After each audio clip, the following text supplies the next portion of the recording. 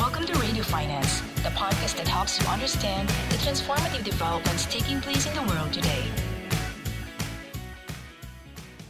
Today, we have a very important conversation to be had, which is the result of the documents that were put together at last week's two very important meetings in Beijing.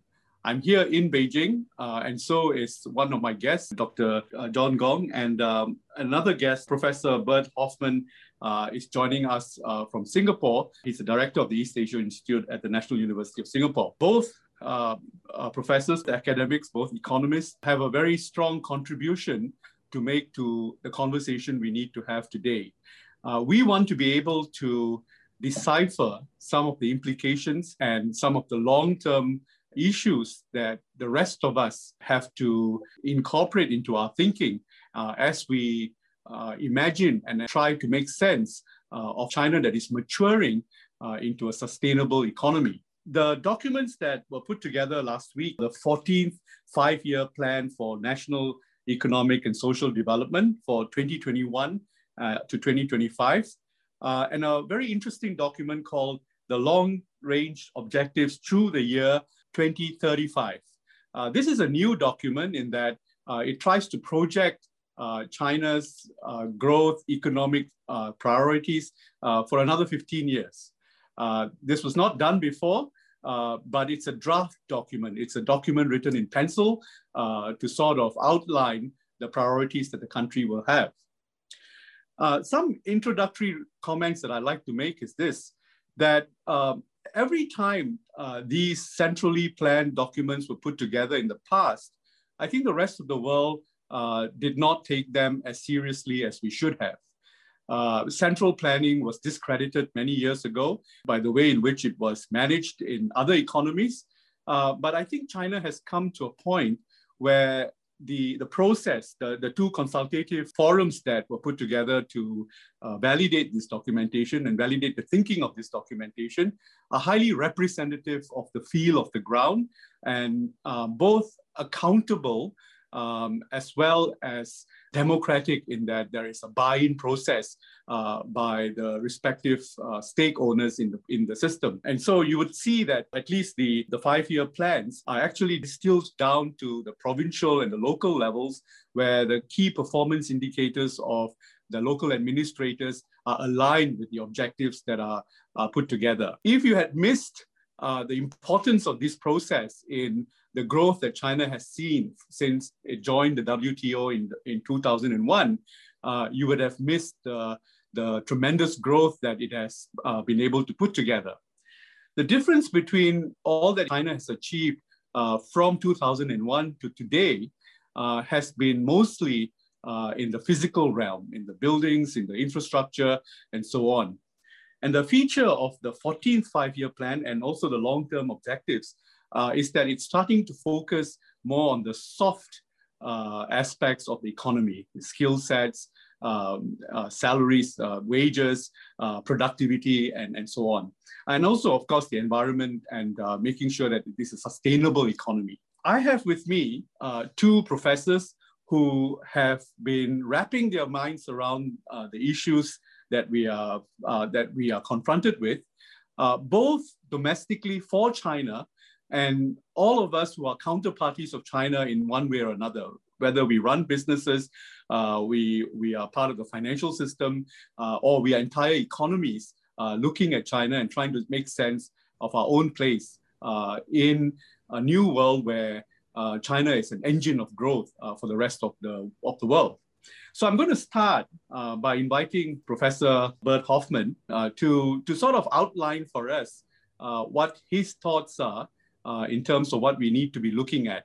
And then I'll ask Professor John Gong to tell us what his priorities are. And then I will start to decipher it and plonk in my priorities, the issues that I see speaking to people on the ground here in Beijing, but also with a good sense of what the rest of us need to be paying attention to. So Bert, would you like to start for us? Now I'm very interested to hear what are the priorities that you've made sense of the final documents that were put together. Thanks for your kind introduction. The plan is indeed a very good strategic document, and if you are governing a 1.4 billion people economy, you have to pull together some sort of a unified vision, and that's the plan. So it is no longer a plan as in the old planned economy. It is a strategic plan, and in that sense, it has a very good function. Second, I think that the highest priority for China's government is no longer growth, but it is the quality of growth. If I were to summarize the whole plan in one word, it's quality of growth. I.e. moving away from a heavy emphasis on the quantity of growth. Yes, it's still there, and implicitly there is still a growth target for the next 5-year plan, but explicitly it's no longer there, which is quite significant. It just says that from year to year we'll set a growth target, but no longer for the whole of the 5 years. Xi Jinping, he gave an interview last year after a big party meeting on the plan, and he said, look, by 2035, I would not be surprised if we can still double our economy. That's how he put it. And that would mean for the long term, still a relatively high growth, i.e. It literally translates into 4.75% growth per year for the next 15 years. So that's still a relatively ambitious target. And there's some issues that China needs to work on. For the next 5 years, I said there's emphasis to the quality of growth. It was already a little bit there in the 13th 5-year plan, but it has been reinforced now. And the big new thing is the dual circulation strategy. It's important for people to know that term because it will come back for many, many more times. Whereas basically the thinking earlier was, look, we rely more on the external circulation, we rely on exports, we rely on foreign investment for growth. We now are shifting the priority to the domestic circulation. So there will be more emphasis on domestic demand, and particularly consumption. There will be more emphasis on domestic supply chains, particularly in critical supply chains, such as integrated circuits and other sensitive areas, if you want. And there will be more emphasis on what China calls indigenous innovation or domestic innovation by Chinese. It's to some extent, this is what's happening when a country gets richer. So that this is not that should not put it as, if you want, alarm bells ringing or a protectionist direction of China. No, this is what happens if China, once a country gets richer. And so you become less trade dependent, you start innovating more at home, and it's what Japan went through, it's what the United States went through when they got richer in the 19th century. So in that sense, it is quite normal. But of course, these are circumstances, the external circumstances are a bit special this year, and in the drafting of the plan, there is tensions between China and the United States, and so there is a concern that from China's side that they might not have access to critical technologies, so they want to make them at home. And second, China looks at how the rest of the world has managed COVID, and they don't see much of a strong rebound in growth in the rest of the world, so that external demand will also be less. So also from a more practical point of view, this dual circulation strategy will help China grow over the next 5 years. Those are your top line points. John, would you like to get in there and add your perspective? Especially you are in Beijing and you're quite associated with some of the people who attend these two conferences. Thank you, Daniel, for the invitation. First of all, this is a very long document, 140-some pages. A tome, I guess. Yeah. I'm in total agreement with what Bert has said so far. It really emphasizes, innovation, indigenous innovation, stuff like that. But in addition to this, I want to also mention two things. One is that this document is basically a vision document. It lays out a whole bunch of targets unlike some of the older 5-year plans that have set out very detailed targets and also things how to do this. And it's not like that. It's really a vision document in my view. So call it planning or not, really doesn't matter. I mean, it sets out a goal of basically elevating China to a modern society. And I put it very bluntly, I think it's a modern society, both in terms of economic metrics, but also all other types of metrics reflecting different aspects of a modern society. I want to mention two things in addition to what Bert has said. One is that this very much reflects President Xi's central theme of a people-centered growth agenda. If you look at the targets set out in this document, pages and pages are devoted to a lot of sort of social welfare type of targets for things like education, medical care, environment, all these things. Now, these things are not so much quantitative in nature, but it just describes a lot of the nice things that you would expect of a modern society. So this also resonates very well with a very popular phrase these days in Beijing, in political circles in Beijing, which is called the new development concept. What does new development concept mean? I know there's new development really means a GDP target. Now, it doesn't even mention the real target, okay? Other than, he said that trying to double the economy within 15 years or so. But it talks about other aspects of growth that are directly relevant to people's lives, about housing, for example, about urbanization, about medical care, about the number of kindergartens for a certain number of population, right? I mean, these are very concrete things that are directly relevant to people's life. So, my first impression is that this would definitely create a lot of opportunities in the service sector. I mean, all the things he's talking about, these sort of people relevant aspects of a new growth model, they're all very much service oriented, right? They're service oriented. So, certainly, in my view, China is moving towards a direction of modern society that's heavily service centric. For example, if you compare the size of the medical sector in the United States as a percentage of GDP compared with China, right? There's no comparison, okay? So clearly, China is moving towards that direction, okay? So this is one thing I want to emphasize. Second thing is, I think this 14th five-year plan is, I think for the first time, it really mentions these two independence kind of ideas. One is food security. The other one is energy security.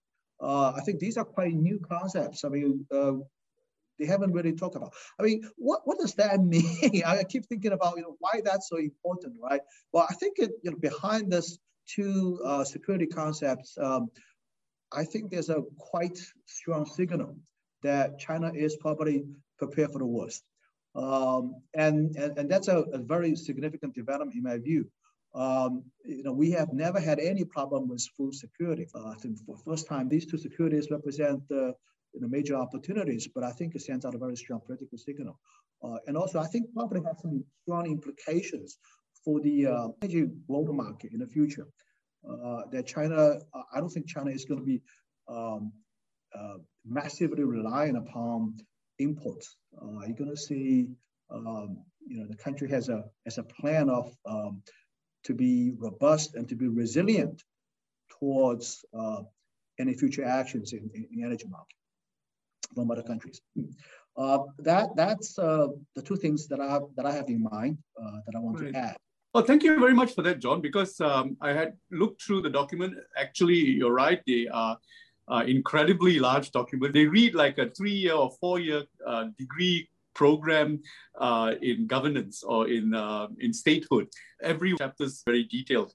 And thank you for that comment on energy and food security. In fact, the long-range document just puts one of the most important goals that it set itself to be carbon neutral by 2060 and to peak carbon emission by 2035.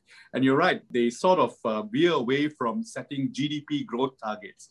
But let me draw on both of you on a number of themes that I thought warrant a discussion or your general idea or your input. GDP growth. What was very interesting during the sessions was that Li Keqiang found himself having to defend that this year they will do 6%. And the media was asking him again and again, are you sure 6%?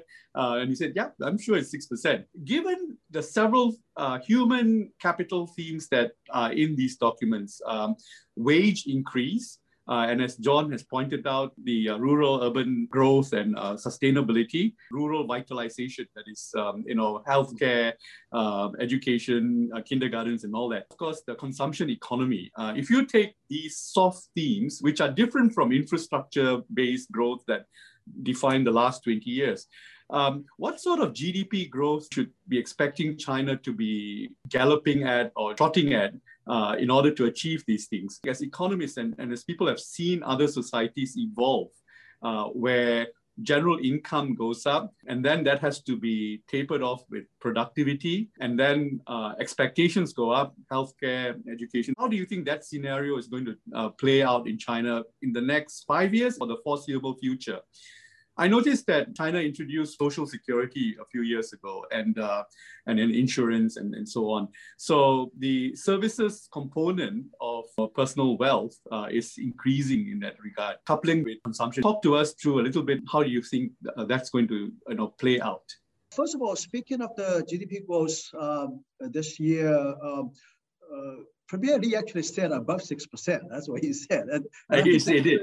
Yeah, and the journalists were pretty much pressing him that it should be more than that. I think there's a quite wide consensus that China is likely to achieve something way better than 6%. I think, and it's actually not quite surprising because last year was horrible, right? And 2%, right? Yeah, 2.3%. Yes, and historically. Right after the pandemic, something like this, the economics tend to be bouncing back very strongly. For example, after the 1918-1919 Spanish flu, the United States, experienced a very long stretch of growth, high growth, for over 10 years, actually, all the way up until 1930s depression, Great Depression.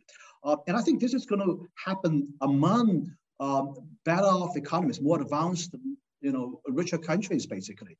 And usually after a natural disaster, the great countries doing even better, the poor countries sort of linger. And I would put China into the category with the other more advanced economies at this point. But typically, after a strong recovery, the first and second year after the pandemic, things will taper off and then sort of, slow down substantially in the future, but still doing very well. I want to mention two theories relevant to this, GDP forecast.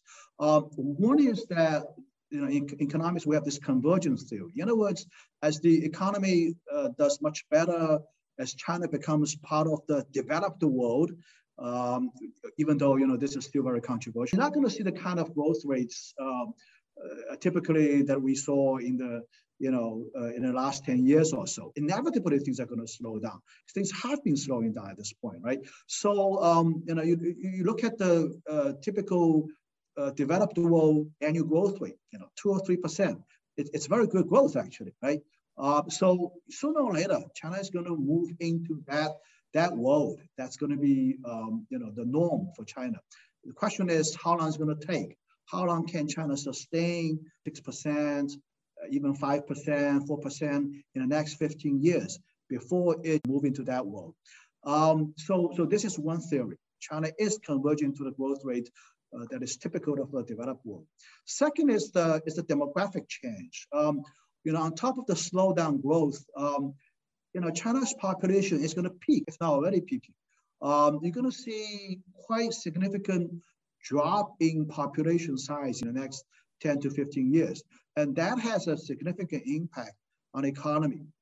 We all know what's happened to Japan, for example. These are major challenges. The question is how fast that China's economic growth rate is going to slow down. And that's anybody's wild guess. My own view is that for the next 10 years, it's probably still going to be above 4%, hopefully. By the end of the next decade, if China is still able to maintain above 4%, that's already a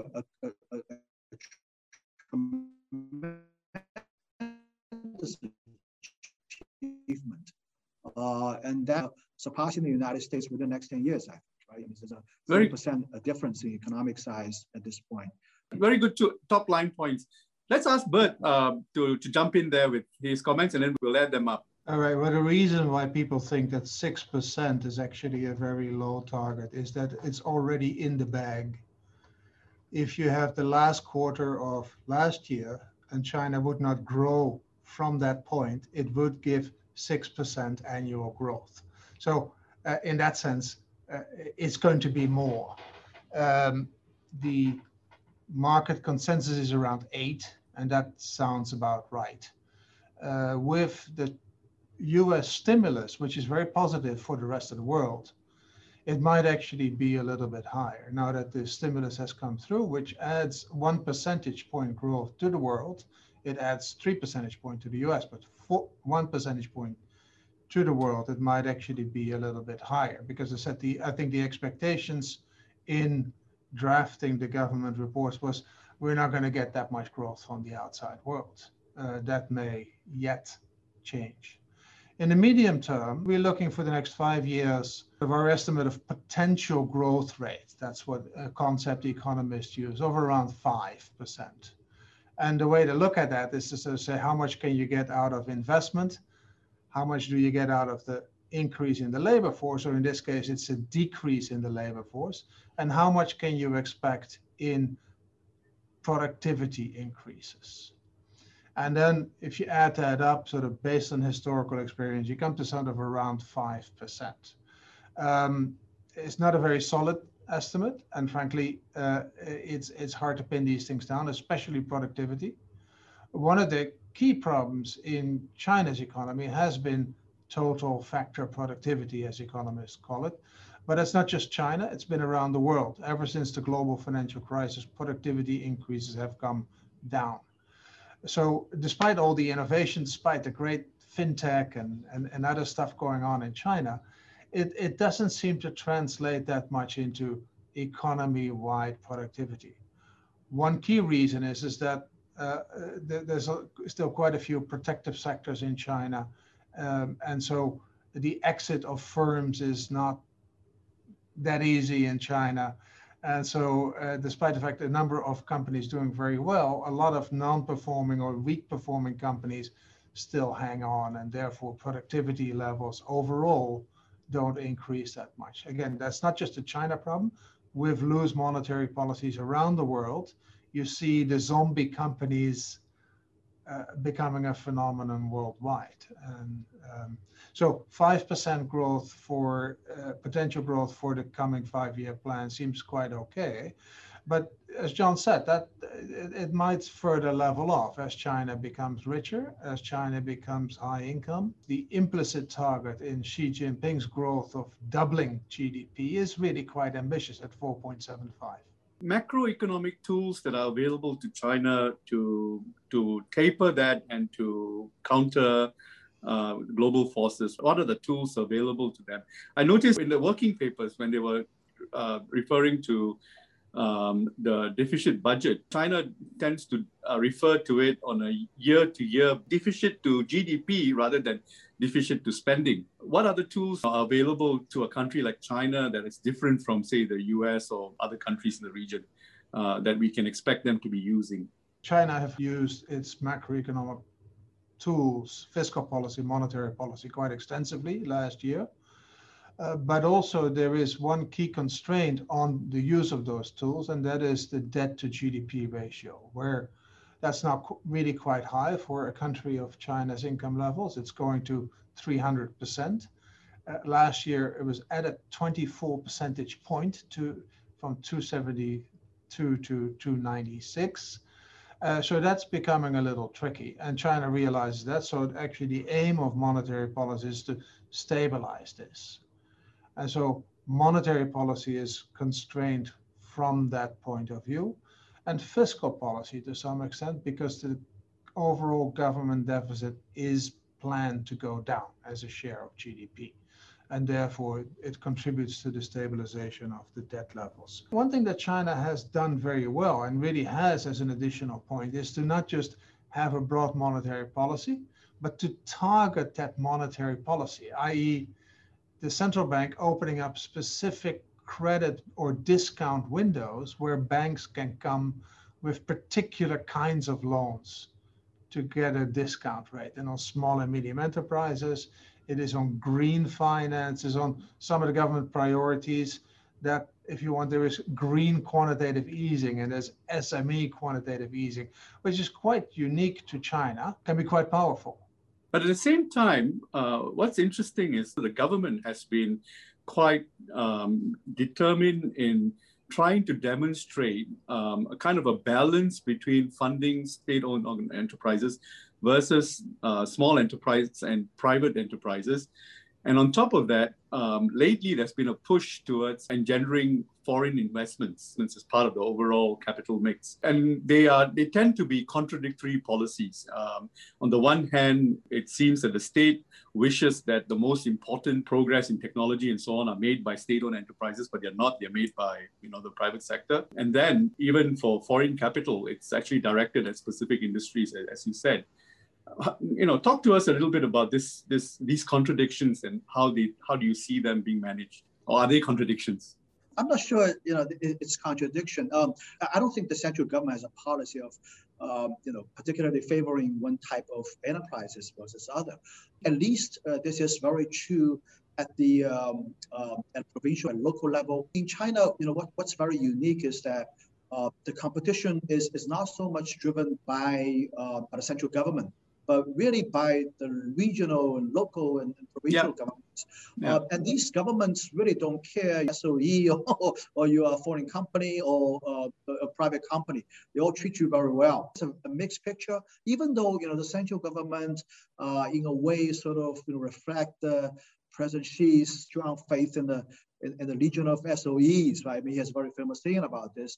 But if you look at what's really happening in the market, I don't think there are very strong sort of domestic policies in supporting these companies. Probably on the international stage, if you look at the companies that are really heavily involved in the BNR initiative, for example, I would say the vanguards of most of these companies are state-owned enterprises. They're probably supported, by various policies from the central government. But in domestic markets, it's all over the place. And let me put it this way. The competition in China is mostly between municipal governments in China. And it's fierce. They come up with all kinds of policies, funds in support of the companies that are creating jobs and tax revenues for their local jurisdiction. I don't think they have a strong preference of one type of company versus the other. So investment are welcome. There's no such thing as an SOE investment or foreign investment. Investment is investment. It does wonderful things. Yeah. So welcome. I've experienced talking to banks. Their experience is something like this, especially the banks with the national charter. Their loan books are all filled up by January every year. They're given a target of 30% year-on-year growth on loans. By the end of January, they've distributed their loans to the state-owned enterprises.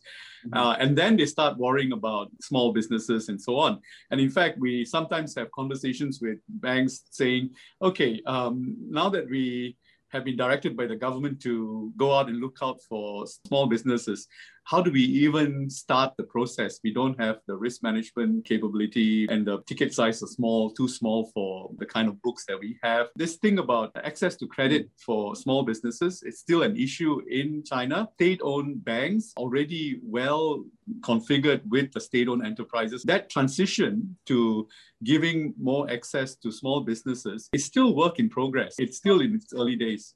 You're absolutely right. This is an issue with respect to the size of the borrower as opposed to the nature of the borrower. This is a universal problem. I mean, banks don't like to make loans to small companies. I mean, it's true everywhere, I guess. It's because of the cost structure, because of the risk factor.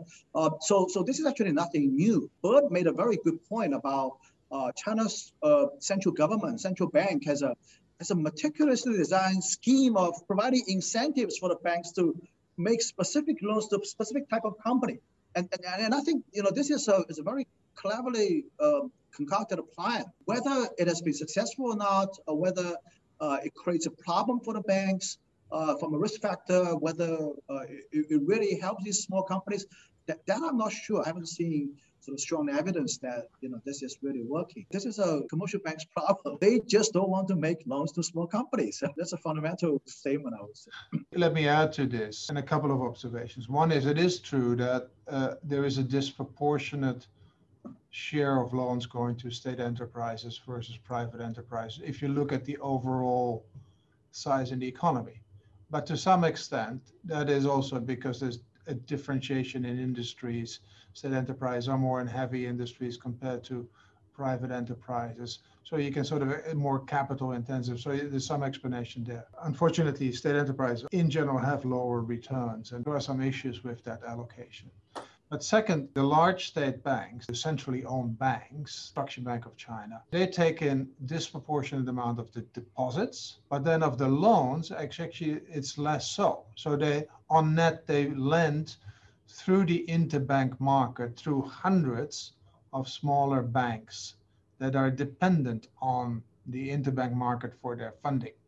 Now, those banks have better channels to small and medium enterprises.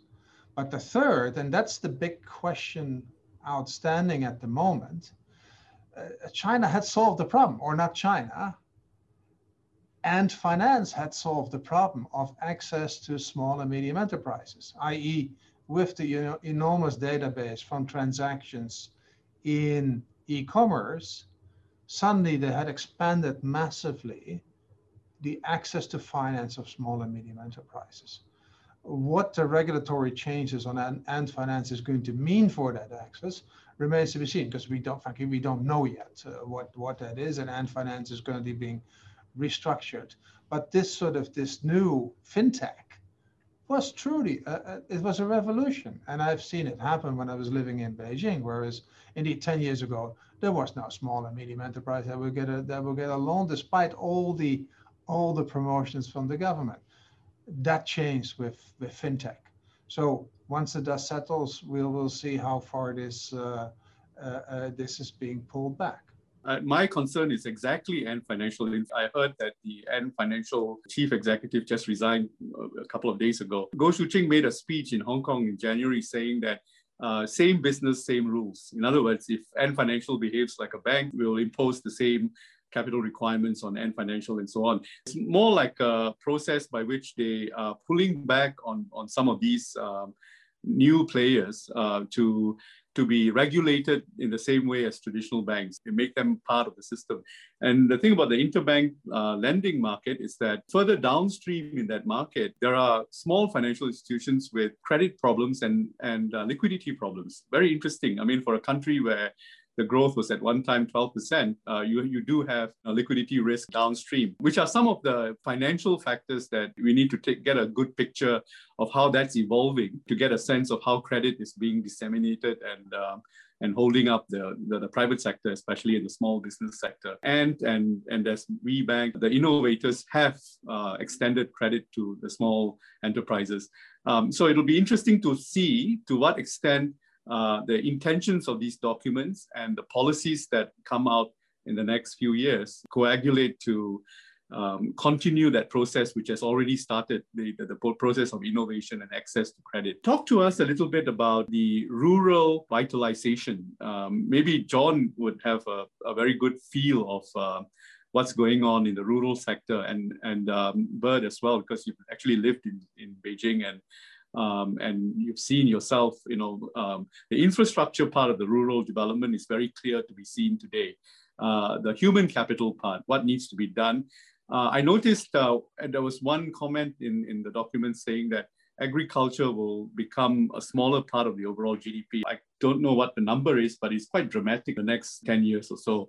So as agriculture becomes less of the GDP, comprising less of the GDP's components, I think John mentioned food security. How is the rural community going to evolve in the next 5 to 10 years, you think? I think this is very much from a President Xi's sort of a very strong personal preference. He has a strong inclusive agenda, and today's the poorest, at the least, the segment of the population that has the least benefited from the China's economic boom is the the rural population. And the rural area has been sort of in neglect for a long time. I think mostly driven by people leaving the countryside. The younger generation, they don't go into the fields cultivating the soil anymore. They move to the city, they are looking for jobs. And in today's China, the people who are really sort of touring in the fields in the agriculture sector, these are people, in the 50s, the 40s. Young people don't even know how to do agriculture anymore. I think there's a big problem. On top of this, there's also China is trying to build the local infrastructures for the rural communities to close the gap between between local community, the rural and the urban communities. And you go to China, you immediately see the big difference. So that's what the government intends to do, to revitalize the rural communities, to invest in the local communities, and to, at the same time, beef up agriculture from a security perspective. So I would expect that China's going to make some big investment in this area, in both soft infrastructure as well as hard infrastructure. That might be an investment opportunity. So the number that I saw in the 2035 document is that in 2017, 27% of the workforce is in agriculture. In 2035, the document expects 6% of the workforce in agriculture. That's a dramatic shift. I'm sure there's productivity involved, there's machinization and so on, but that fundamentally transforms the rural landscape and the way in which it grows. So I'm just trying to imagine what that means in reality. 27% of workforce to 6% of workforce. That's a quite large number, actually. 1% decrease represents a very large population reduction in the rural area, but that's happening regardless of government's plan. I think one thing that's taking place right now in China's rural communities is the consolidation of cultivation, in my view. Right? I mean, in the old days, everybody does this little part of land and does himself his own cultivation, but now you're seeing more and more people consolidate the land, and they're not doing this anymore. They lease to somebody who's doing this, and they're using machinery to do this. That's actually, it might be a quite significant structural change that calls for less labor input, more capital input. It also calls for technology input. But you have a view, because you've seen several economies, not just China. When a country makes that kind of transition, what does that mean? The 27% is too high. And so it's probably, statistically, there's some questions, but also China has already been heavily promoting agriculture by means of subsidies ever since the entry into the WTO, where agriculture prices went down. Food security became an issue, and China has been subsidizing it, the countryside, quite a bit. It has made massive investments over the past 10 years, in part as part of the anti-poverty drive, massive investments in rural infrastructure, which has been absolutely dramatic. And I literally went to the same village where I went first in 1992, when it took me almost 3 days to get there from Beijing. And now it took me 6 hours to get there. So just to give you an impression of how much that infrastructure has changed. But what has not happened, and I think President Xi is hoping of it, is to have new jobs move to the countryside. And here's something, John said something before, the competition is between cities, is between municipalities in China. They don't want to let go of a lot of infrastructure, so they continue to subsidize infrastructure, which in many countries would move far more to the rural areas. The second very problematic area is indeed education and overall service provision. And I think there the plan tries to make a big difference so that it's better to live in the countryside. But nevertheless, the quality differences in education between, say, rural Guizhou and Shanghai are just tremendous. It's like an African country and a European country. Those big differences, literally of an order of magnitude. And it's very hard to overcome that, frankly. So the one area where I think the rural areas have a comparative advantage is in aged care. China's population is aging. They do not necessarily want to stay in the cities, moving to the less expensive countryside. If there are communities that can absorb them, I think that would be a good growth area. But at the same time, I still see a movement of people from rural areas to urban areas. China is quite reluctant about that. Yes, they're moving on the hukou system, but the land rights attached to hukou is still an issue. Let's say there's still some contradictions there. It's not yet clear cut where exactly the policy should be. Related to that is the whole discussion on income disparity over time. During the two meetings, I'm not sure which minister was mentioning that China has technically eradicated poverty, officially done that. And then there were questions as to what measurement did they use? Was that the UN or some of the other agencies, the IMF measurement and so on? But the real issue is, the technical definition just continues to be an issue, especially if there's income disparity going forward, right?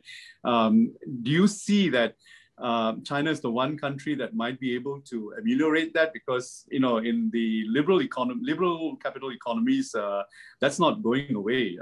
They're becoming highly financialized and the disparities. Bert, you'd like to speak to us? Yes, China has eradicated extreme poverty at its own poverty line, which is quite comparable. As America is a bit higher than the international poverty line that the World Bank uses. So for the World Bank, China had already eliminated poverty by 2018. China now, according to its own poverty line, says extreme poverty is gone. And that's a great achievement, no question about it. But if you look at countries that are at China's level of per capita income, i.e. $10,000, you would not count with a poverty line of $2.20 in 2011 prices, but more like $6 or $8. If you look at the $6 and the $8 line, you still have 300, 400 million people in poverty in China. So in other words, it's not that everybody is suddenly middle class, not at all. Still a long way to go. Second, this rural-urban disparity is really very high. It is about 1 to 3 in China, and it has been a bit less in the 80s. It's been more in the 90s and the 2000s. Rural incomes are now growing more rapidly than urban incomes, but it's big. Second, it's not just income disparity, it's wealth disparity that is very big, because most urban citizens, they have a big chunk of wealth in their apartment or in their second apartment or in their third apartment if they've been smart.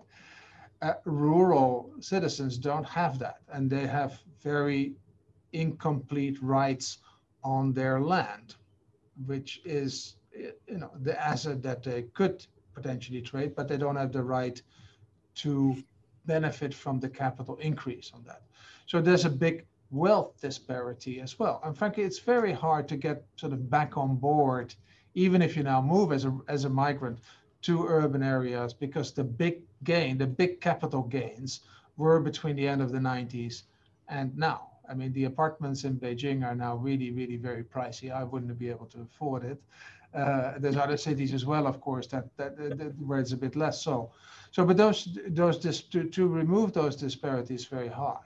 What is normally a big engine of equalization is education. But again, there, the quality of rural education lags far behind that of urban education. So it's not altogether clear that there will be a rapid decrease in inequality between urban and rural areas, given the measures that are currently on the books. Good point. Just for the sake of completeness, let's get back to the question of domestic consumption. I think the 2035 goal for domestic consumption is 60%. whereas the 2019 matrix was more like 39% of GDP. And from 39 to 60, that's almost a doubling. So what is domestic consumption comprised of? What is the profile? What is the scenario that we're looking at in order to see that come about? I noticed that during the pandemic, by the way, China increased the limits on, duty-free purchases, made Hainan a larger island, a larger, destination for. In fact, Hainan is now the world's largest duty-free destination. All the Europeans are lining up to be seen in Hainan and so on.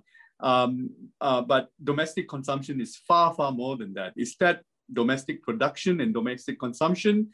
Or is that, internalization of imports? Give us a sense of what you think you see in these numbers.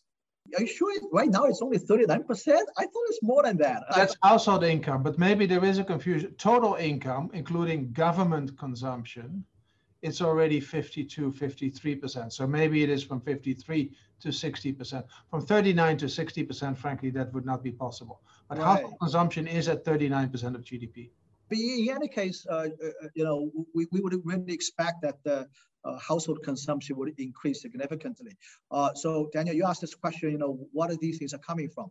I would say 2 points. One is that the increased household consumption certainly will come from buying more expensive stuff, buying things of more high quality. That's definitely true. But I think it's going to be something more than that. For things that are not related to just products and goods. A lot of it actually, I would say, coming from the service side. High quality medical service, high quality education service, more travel overseas, vacations, stuff like that, and also in the cultural goods, all these things. So in these areas, I think there's a quite large potential. Today's China, consumption is more than just about. I think at this point it's more about better clothing, better food, these things, right? But I think in the future it's going to develop into something more than that. It's going to be more of a service component in my view. Second thing is about imports.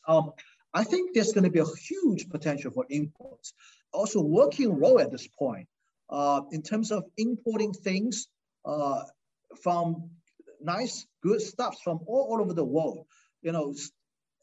Things really can sell on the Chinese market, right? I give you one example.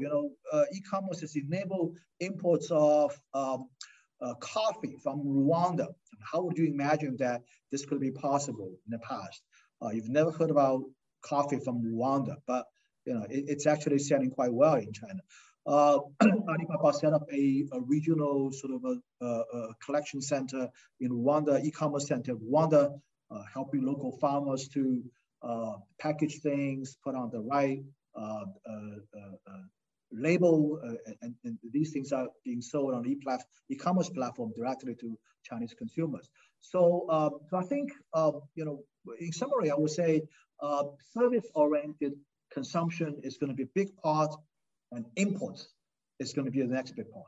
And I'm going to be throwing in some numbers, but something, and yes, there is a middle class in China that is growing, that has been driving consumption, because household consumption has been growing more rapidly than GDP, just not that much more rapidly than GDP. So that's why it slowly creeped up over the last decade from 36% of GDP to now 39% of GDP. But if you really want to make a major impact on this, you can only do two things. One is get a higher share of the pie of GDP to households, i.e. more rapid wage growth than GDP. Or second, get the savings rate of households down overall. Now, and despite all the encouragement of consumption, Chinese still save a lot. And everybody saves at every income level and even at every age level, even though there is a more distinct pattern there. But key among them is that the richest share, they save 50, 60% of their income. Whereas the lower income levels, they save 15, 20% of their income. So a redistribution between the two would help. Second, social safety net in China is still at a very low level. Yes, it's expanding. Pension is now covers 95% of people. Health insurance covers 95% of people. Dibao is 70 million people, but at very, very low levels of income. So you could imagine that government takes an active role in some redistribution through the budget, sponsoring the non-contributable pension, rural pension system from say 130 to 140 to double that or triple that, and you would get definitely more consumption. But you of course that requires sacrifices of others, i.e. somebody needs to pay the taxes for it. The second is to strengthen the overall social security, for instance, by devoting more dividends from state enterprises to the Social Security Fund, or giving the shares of state enterprises to the Social Security Fund, so that people say, oh, my pension is actually assured. It's much stronger now than I thought it was before, so I can consume a bit more. So there's a whole range of policies that would lead to a bit more equality. It would lead to a bit of a higher share of households in the overall pie, and a better division between, if you want, the state enterprises and the rest of the economy. So a lot of things to do there. Difficult things. They're not easy policy-wise, but they would all feed into higher consumption. In fact, the taxation part, I would expect taxation to come down so that there will be more disposable income. But it will be interesting to see how that works out. And in terms of services, I mean, I need to pay insurance, which is very high. And I figure that's because it's not broad-based. If it was far more broad-based, it'll be, the rates will come down. But taxation is very low in China. Taxation. Real effective taxation. Overall taxes as a share of GDP is now 18%, 1/8. And that's down from 22% only 3-4 years ago. China has actually been reducing the taxation rate, the VAT, and especially taxation on small and medium enterprises. And it has been continuously keeping people out of the personal income tax. Deliberate policies, in part to stimulate, last year it was to stimulate the economy, but by now 18% of GDP is really quite low. Because there's lots of obligations that China also has taken on as a state. So I think taxation overall will come up. Personal income tax will be a bigger part of that. Yes, as a foreigner, I'm sure you pay a lot of personal income tax. You very easily hit the 45%, but the broad masses of the Chinese actually don't pay personal income tax, or hardly, except for the payroll taxes. The payroll taxes are quite high.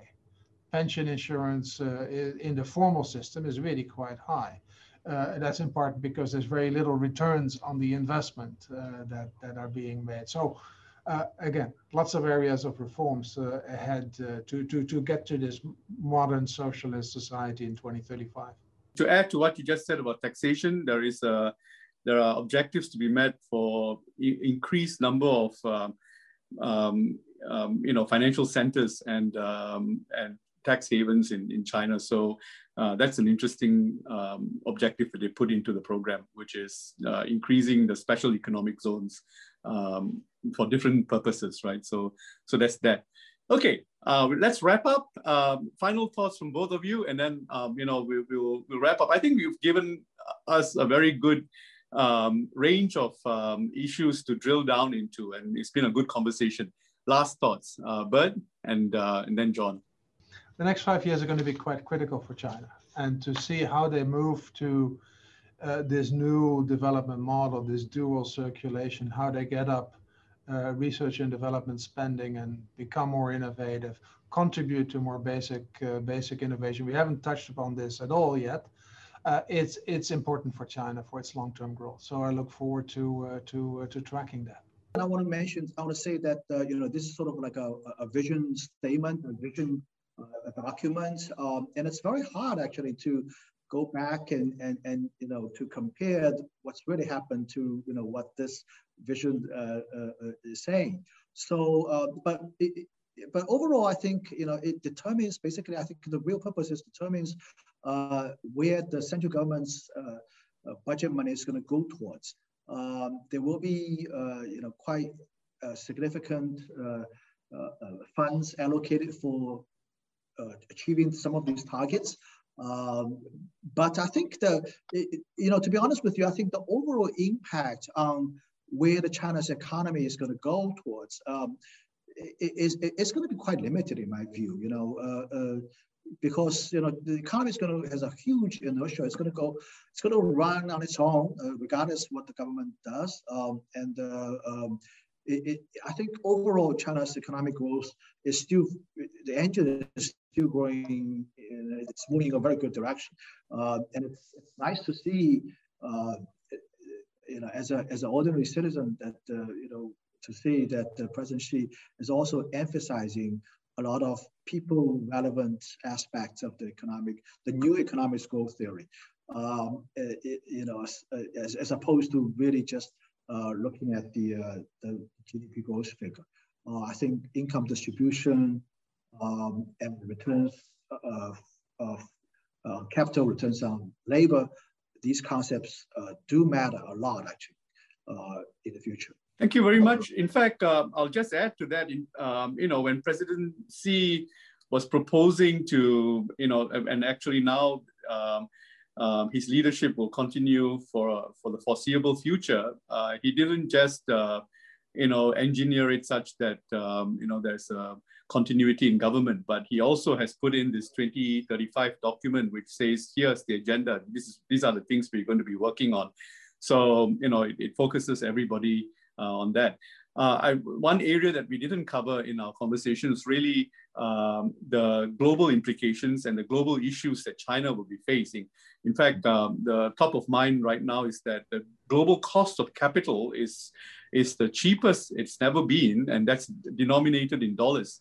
And China, as a effectively closed economy in terms of the current account convertibility, pays a high price of capital domestically, and it exports on that basis too. So the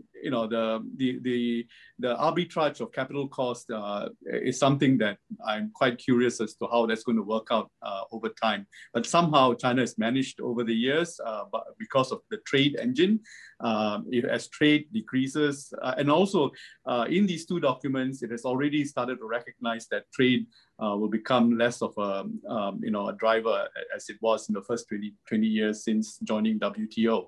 I think we've got a good range of issues for us to bear our minds on in terms of what to look out for as China puts in place the 14th five-year plan and the long-range objectives through the year 2035. Thank you, both of you. And I also note that Bert lived in China for about 12 years as the World Bank representative in Asia. So you're very, very familiar with China, and good to be talking to both of you because you know China well. Thank you for listening to Radio Finance. For more content, visit the Asian Banker website and follow us on social media.